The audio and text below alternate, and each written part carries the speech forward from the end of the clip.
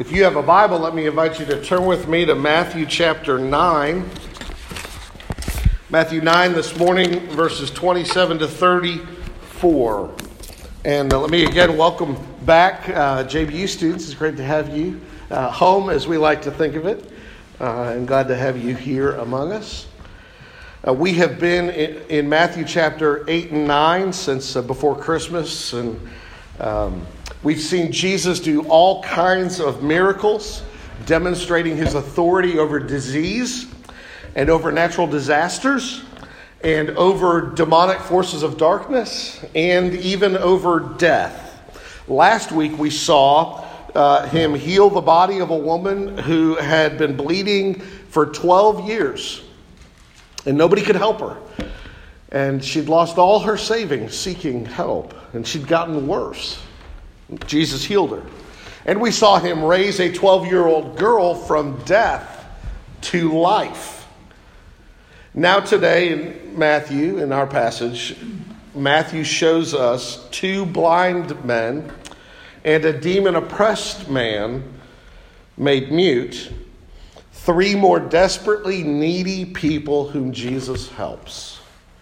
And Jesus can help us too. But only when we see him as he is will we hope in him as we ought. So who is this Jesus? Let's think about that from Matthew chapter 9, beginning at verse 27. This is the word of God. And as Jesus passed on from there, two blind men followed him, crying aloud, "Have mercy on us, Son of David." When he entered the house, the blind men came to him, and Jesus said to them, "Do you believe that I am able to do this?" They said to him, "Yes, Lord." Then he touched their eyes, saying, "According to your faith, be it done to you." And their eyes were opened. And Jesus sternly warned them, "See that no one knows about it."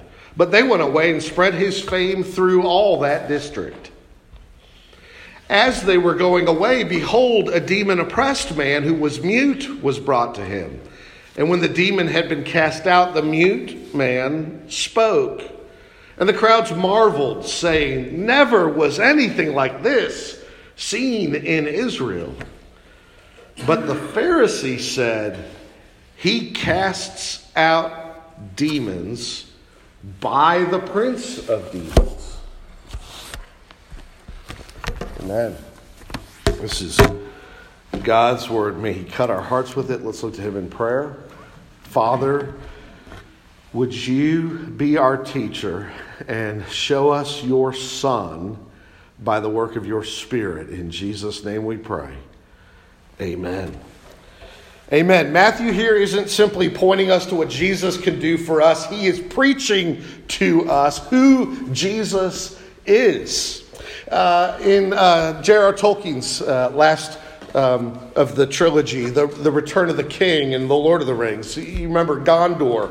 The kingdom of man was under siege by the forces of darkness. And Gondor had not had its rightful king on the throne to defend it for thousands of years. It was instead governed by stewards acting like entitled placeholders who had mismanaged it and made it vulnerable. The people were attacked, many died, many suffered, and nobody could heal the sick but Aragorn, because the poison of the enemy's weapons made them humanly incurable, except by one. This Aragorn, a ranger from the north, he could heal them. And when he did, one of the city's nurses recalled a legend of Gondor, which said, "The hands of the king are the hands of a healer, and so shall the rightful king be known."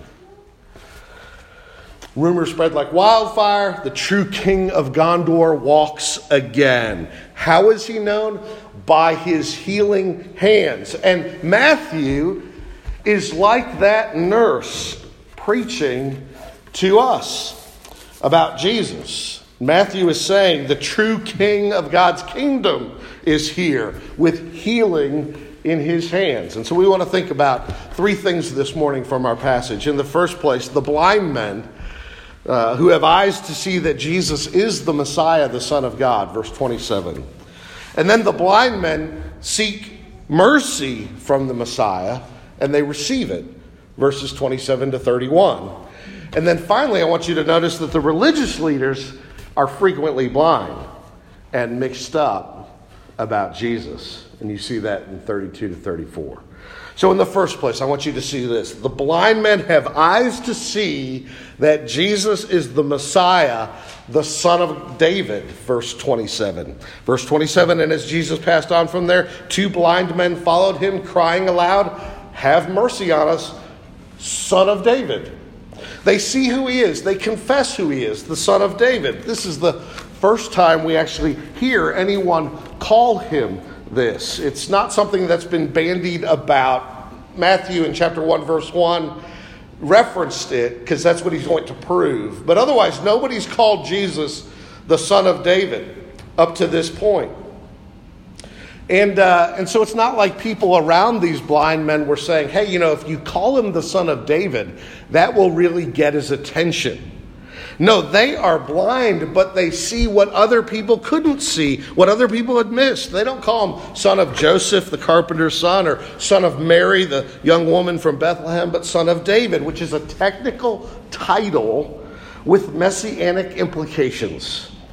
They are making a messianic assertion that Jesus is the great king, great David's greater son, and rightful heir to the throne God promised.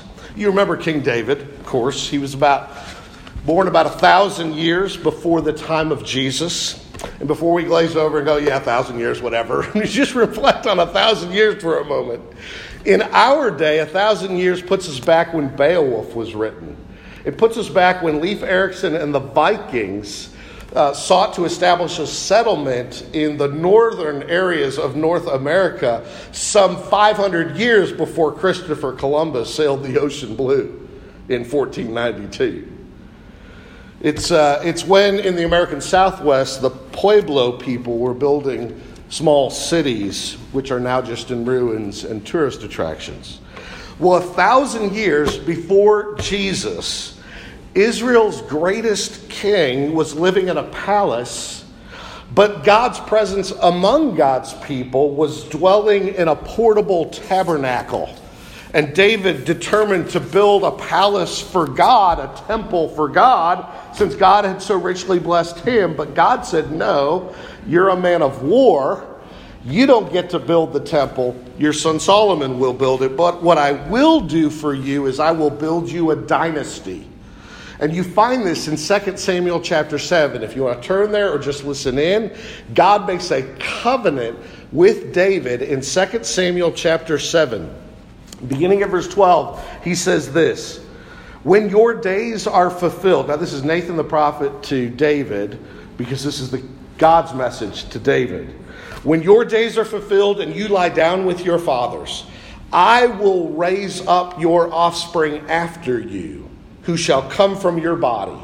In other words, God says, I will raise up your offspring, and it's singular offspring. I will raise him up. It's not, well, you're going to be like lots of people. You're going to have a wife, or, wives for David, and you're going to have sons and daughters and lots of descendants, and it's just going to kind of happen that one of them. No. God says, I will raise up him, a singular one, and I will establish his kingdom. Someone will come from David, raised by God, someone unique. And verse 13 it says, he shall build a house for my name, and I will establish the throne of his kingdom forever. Not, he will establish your kingdom, David, but I will establish his kingdom. And he will have a kingdom that is his, and it will be bigger than yours, David. Verse 14, and I will be a father to him, and he shall be a son to me.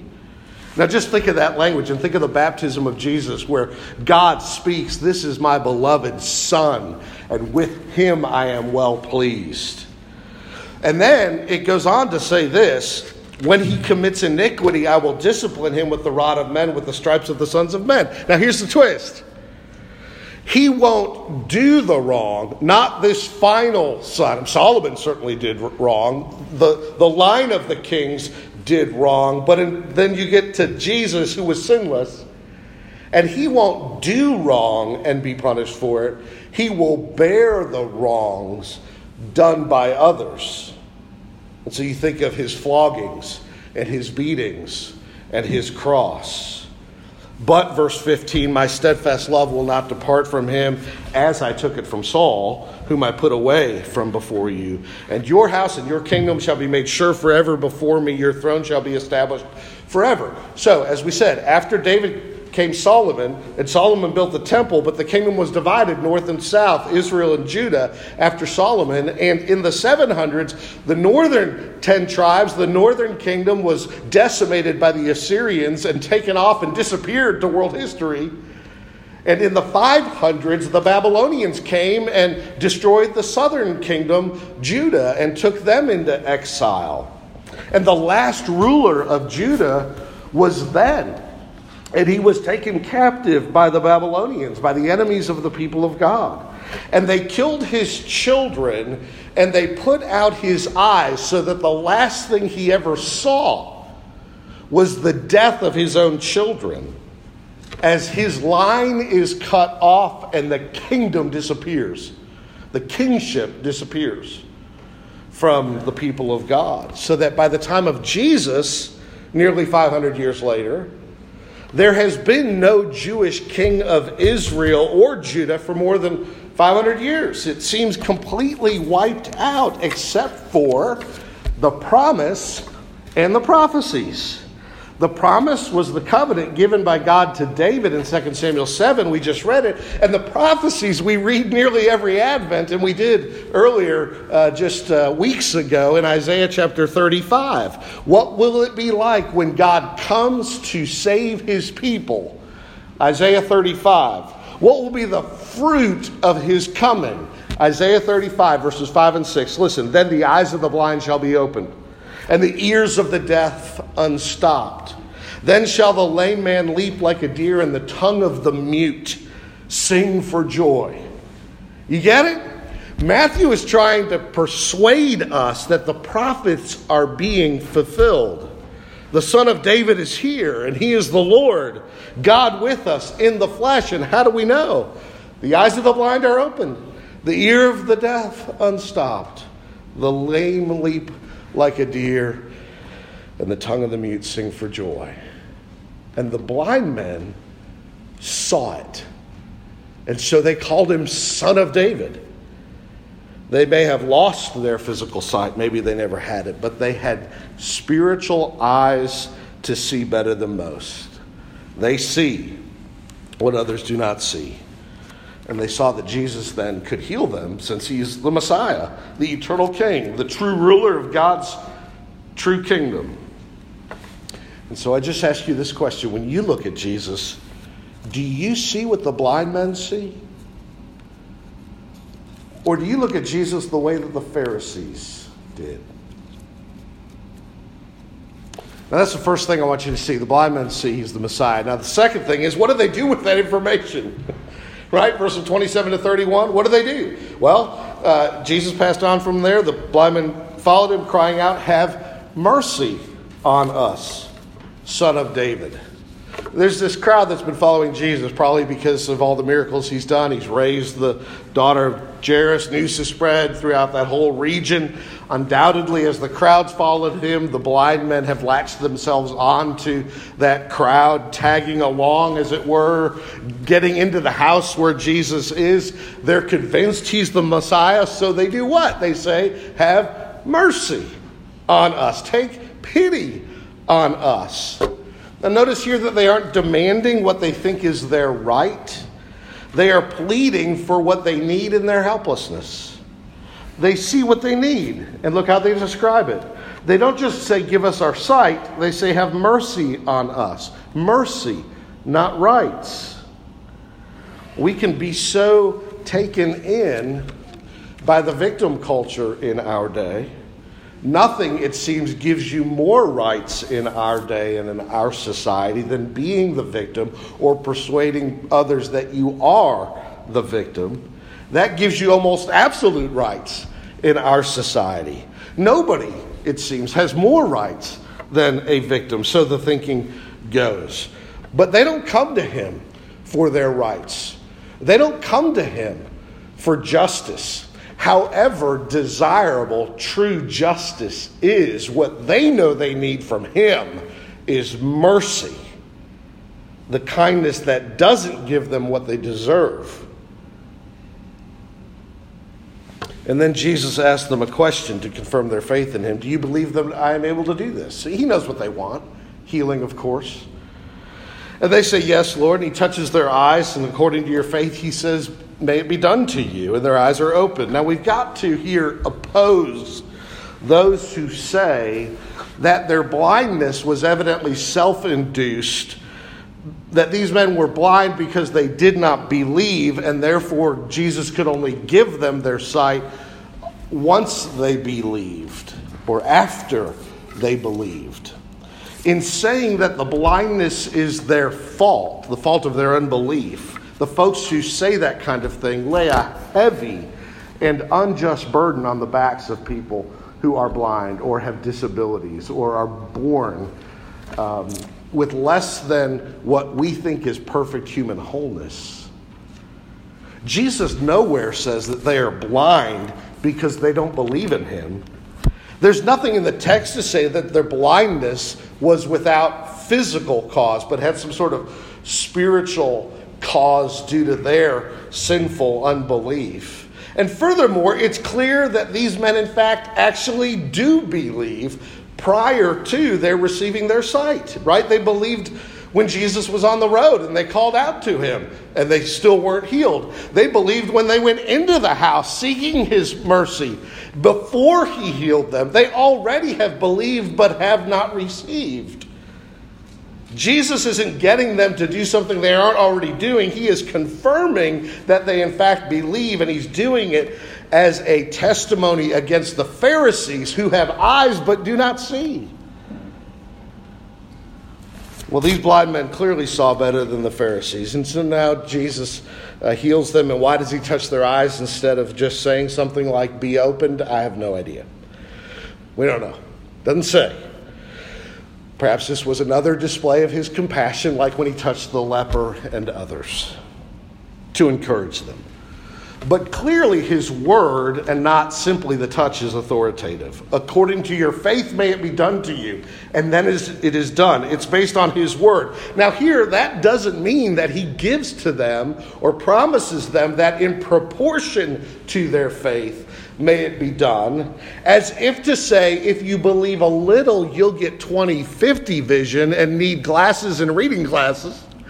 But if you believe a lot, well, then you'll get 20/20 vision and you'll be just fine. That is not what Jesus is saying. What does he mean then? Since you believe, your request is granted. That's what he means. I'm doing this for you as part of my ministry as your Messiah in whom you believe. That's not a promise of immediate results when the rest of us ask for mercy to give sight and physical blindness. It was a promise of immediate result for them, which they had in him. The promise to us, of course, is that he hears us.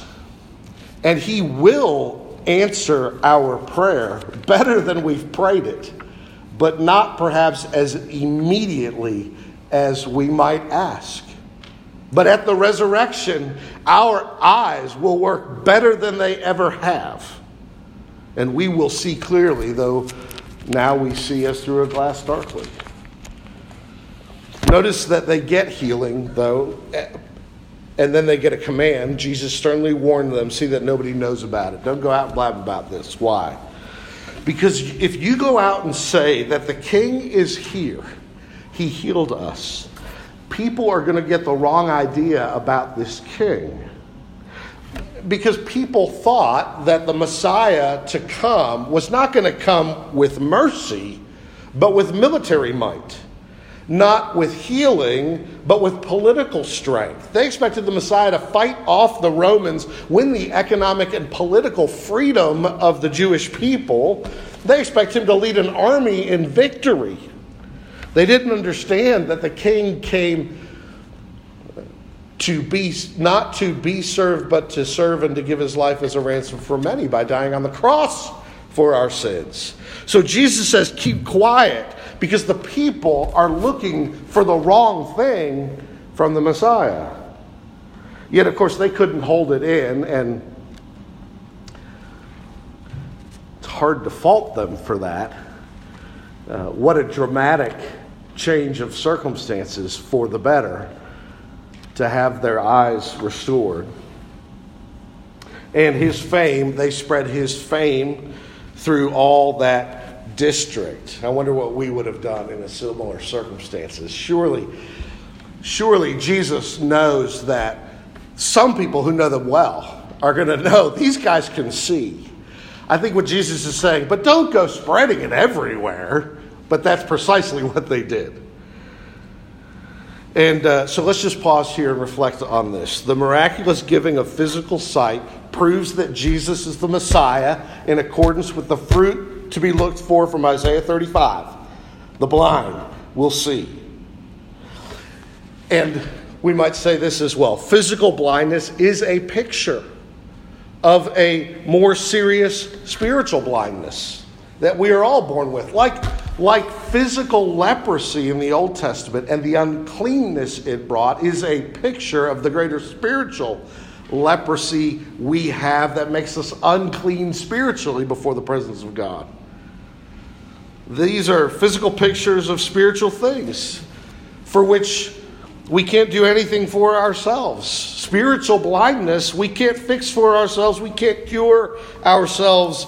Only God alone can do it. This was the point Jesus was making to Nicodemus, you remember, the Pharisee who came to Jesus at night in John 3.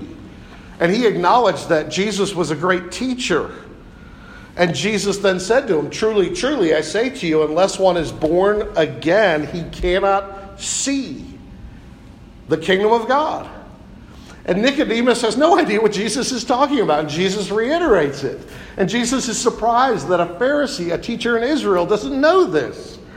That unless you are born again or born from above or given a new heart by God or given spiritual life by God, being born of the Spirit, unless that happens, you don't have eyes to see the kingdom of God.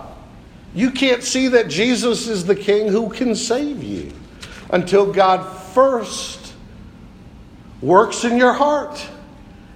And faith is born. And you look out and say, save me. I'm in trouble without you. Do you have those eyes?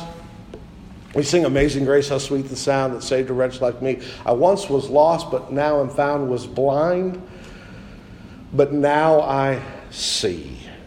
That hymn isn't boasting. It's not saying, look at me.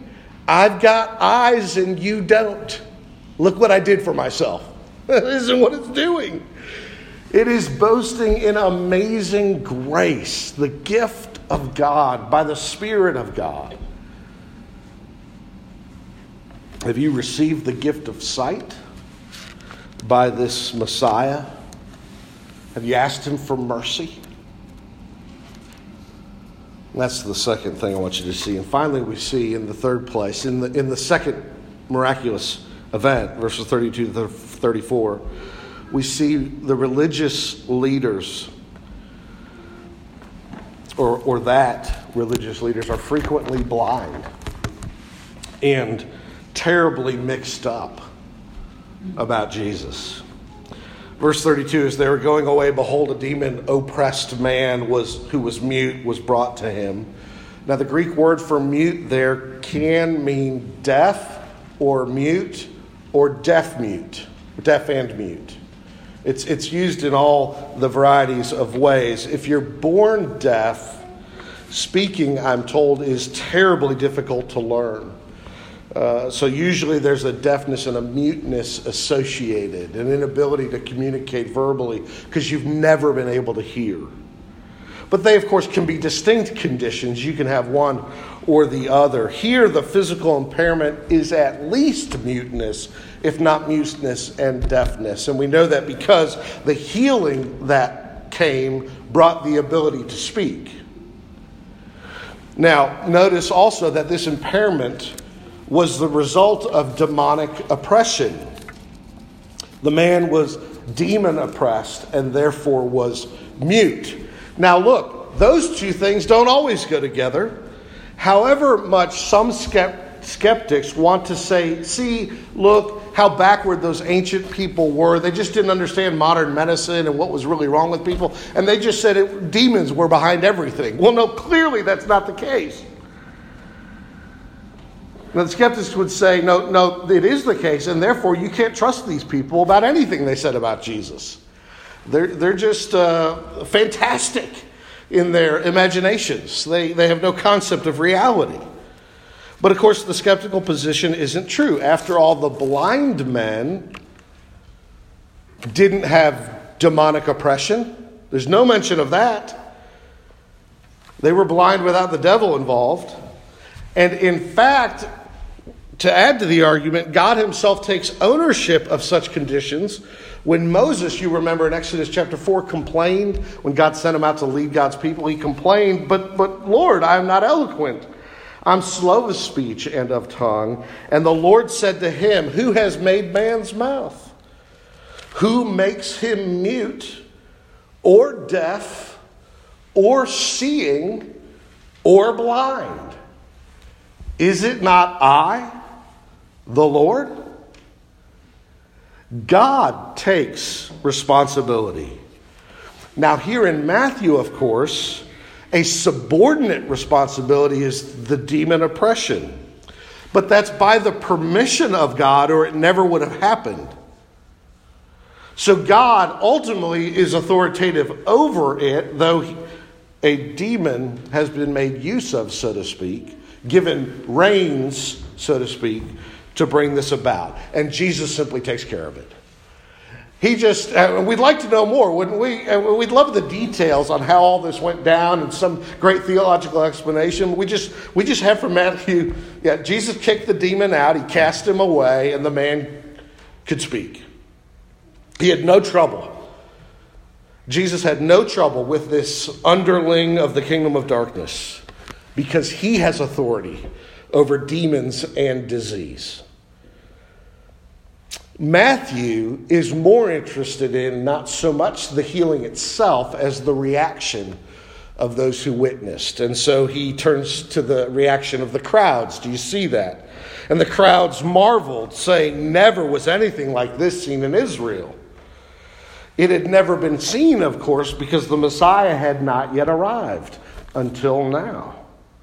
There had been messianic pretenders before Jesus and in the day of Jesus, people who could tell us a good story, spin a good yarn, right? Impress a crowd, people with personal charisma and attractiveness and seemed worth following, and they could gather followers, and there were all kinds of pretend messiahs, but none of them could do what Jesus did. The eyes of the blind, he opened. The ear of the deaf, he unstopped. The tongue of the mute, he made sing for joy. And the crowds were amazed, and they said, have they seen this ever before in Israel? We never. It must be that the kingdom of God is here and the king is here. But by contrast, you have the reaction of the Pharisees. And the Pharisees, of course, can be counted on to get it wrong.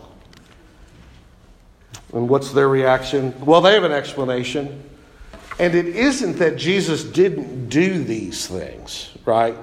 They don't say, no, none of this stuff ever happened, you're making it up. No. They felt threatened by the fact that Jesus could do these things, even though they had every reason to deny that he did them. But they couldn't deny them, so they offered an alternative explanation for them. Verse 34, he casts out demons by the prince of demons. The devil made him do it, is their argument. He's in league with the prince of darkness. In other words, Jesus isn't the good guy you think he is. He's a bad guy. He isn't on the side of the angels. He's on the side of the demonic. And where the crowds were amazed and gave God glory, the Pharisees only saw the devil. They will not accept that he is from God, that he is God in the flesh, that he is the Messiah, the Son of David. They will not. And so they say he's not messianic, he's demonic. And they did this because, of course, they felt threatened by Jesus. The Pharisees were the leaders of the Reform movement. They were the leaders of the Reformation of their generation, to bring people back to the Scriptures and back to believing and back to obedience. They wanted the mantle of being the reformers. They wanted the crowds to cling on their words and teaching.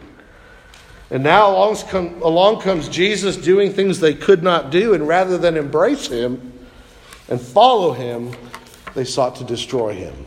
First, by explaining away his abilities, then later by doing away with him upon the cross, right?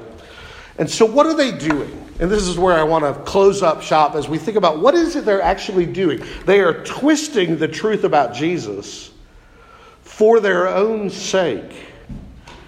And I want to say a few things about that. This is a danger that every teacher in the church is tempted by. The Apostle James actually warns us in James 3 that not many of you should become teachers, my brothers. For you know that we who teach will be judged with greater strictness. For we all stumble in many ways, he says. And down through the ages, of course, on into today, many stumble. And we are all prone to stumble.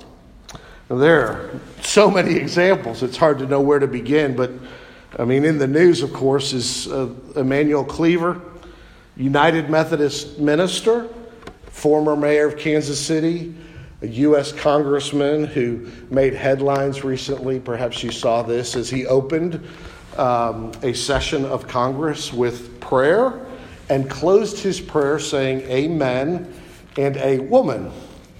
And of course that made a lot of people scratch their head. A lot of people mocked him, piled on him. He explained himself this way.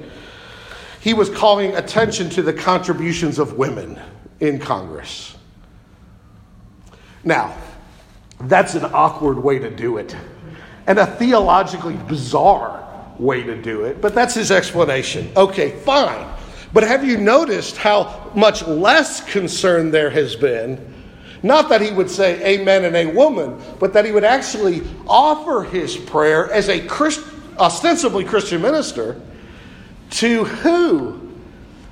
To Brahman, the god of the Hindus, by a congressman who's been ordained a Christian minister, who's clearly left the Bible behind as he sought to rally the crowd to his cause by his prayer. And then as a different example, many of you are familiar with the mainline denomination PCUSA. Now, I was in the PCUSA when this happened, not as an ordained minister, but as a youth director, so I think I could share this story. It's no surprise, and it's public knowledge that back in the 90s and since a time or two, at the General Assembly meetings, don't mistake PCUSA for PCA. PCA is what we are here. And in any case, at a General Assembly meeting, they held a worship service in which they prayed to the goddess Sophia. Unsurprisingly, yet of course sadly, that kind of thinking goes hand in hand with another position they've held, which is they're not even sure that Jesus is the Lord and Savior of the world that everybody needs to hear about. So you introduce the goddess Sophia, and suddenly Jesus doesn't quite have the importance you think he might. But okay, fine. Well, that's outside there. Let's just put it that way. What about a little closer to home among those who call themselves evangelicals? In the last few years, a group of evangelicals, some scholars and pastors alike, have sought to ground their particular view of the way a husband and wife should relate to one another in headship and submission, using the words of Ephesians 5, but grounding it in a false view of Christ known as the eternal subordination of the Son, or ESS for short. It created all kinds of controversy. Why? Because basically to win adherence to their certain perspective on marriage, they compromised their view of Jesus. What did they do? They reduced the second person of the Godhead, the eternal Son, to something less than being the same in substance, equal in power and glory with the first person of the Godhead. And they did it to win an argument, to build an argument, a theological argument, a Christological argument about wives submitting to their husbands. And in doing so, they made the Son of God out to be less than true and eternal God. Ask me about it later if you want to know more about that controversy. But the point is this. We who teach, who feed the flock of God, the Word of God, we are always tempted to compromise biblical truth about Jesus in order to keep or increase those who listen to us. And woe to us if we do that. Who are we to do that? We're being just like the Pharisees if we do that, twisting the truth about God so that we and others don't have to deal with Jesus as he truly is. Now let me just say, maybe you're not a teacher in the church, but aren't you tempted this way too? I think like all of us are tempted in other ways, right? We may tell ourselves God doesn't see what we do in secret. He's blind. Or God doesn't care what we do in secret. He has no heart. So then we don't have to come to Jesus for safety from God's judgment, because sin is not a big deal. Or we may tell ourselves God is mute, and then we act like he hasn't spoken, and so we don't need to obey. Or we dismiss Jesus as merely human and not divine and the God-man, so we don't feel compelled to worship him. All of it begins with twisting who Jesus is to suit our fancies, and if we're teachers, to tickle the ears of our hearers, to gather them to us and not to the true Jesus. And so I ask you, do you agree with the Pharisees about Jesus? Was Jesus the devil's partner? Then you must believe that Jesus was doing good that evil might come. You must believe that he healed people in order to deceive people, in order to lead them astray and send them to hell. Or do you agree with the blind man that he's the son of David, the promised Messiah, king and ruler, and the king of mercy?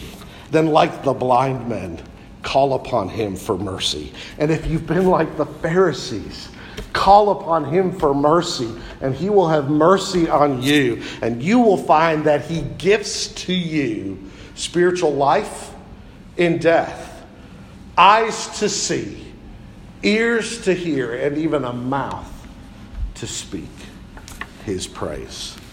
Let's pray. Father, thank you for this great King and Savior. May we see him clearly and know him truly. In Jesus' name I pray. Amen. Amen. Let's stand and sing.